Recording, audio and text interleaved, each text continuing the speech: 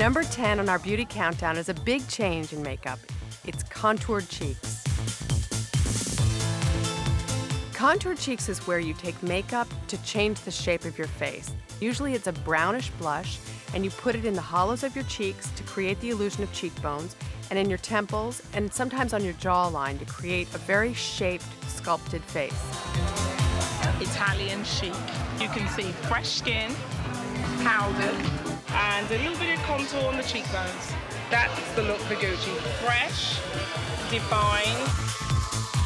A really minimal base, just gorgeous, quite matte skin.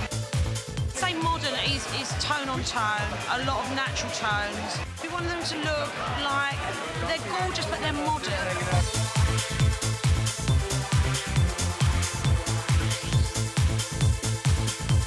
Here's an allure tip to using contour.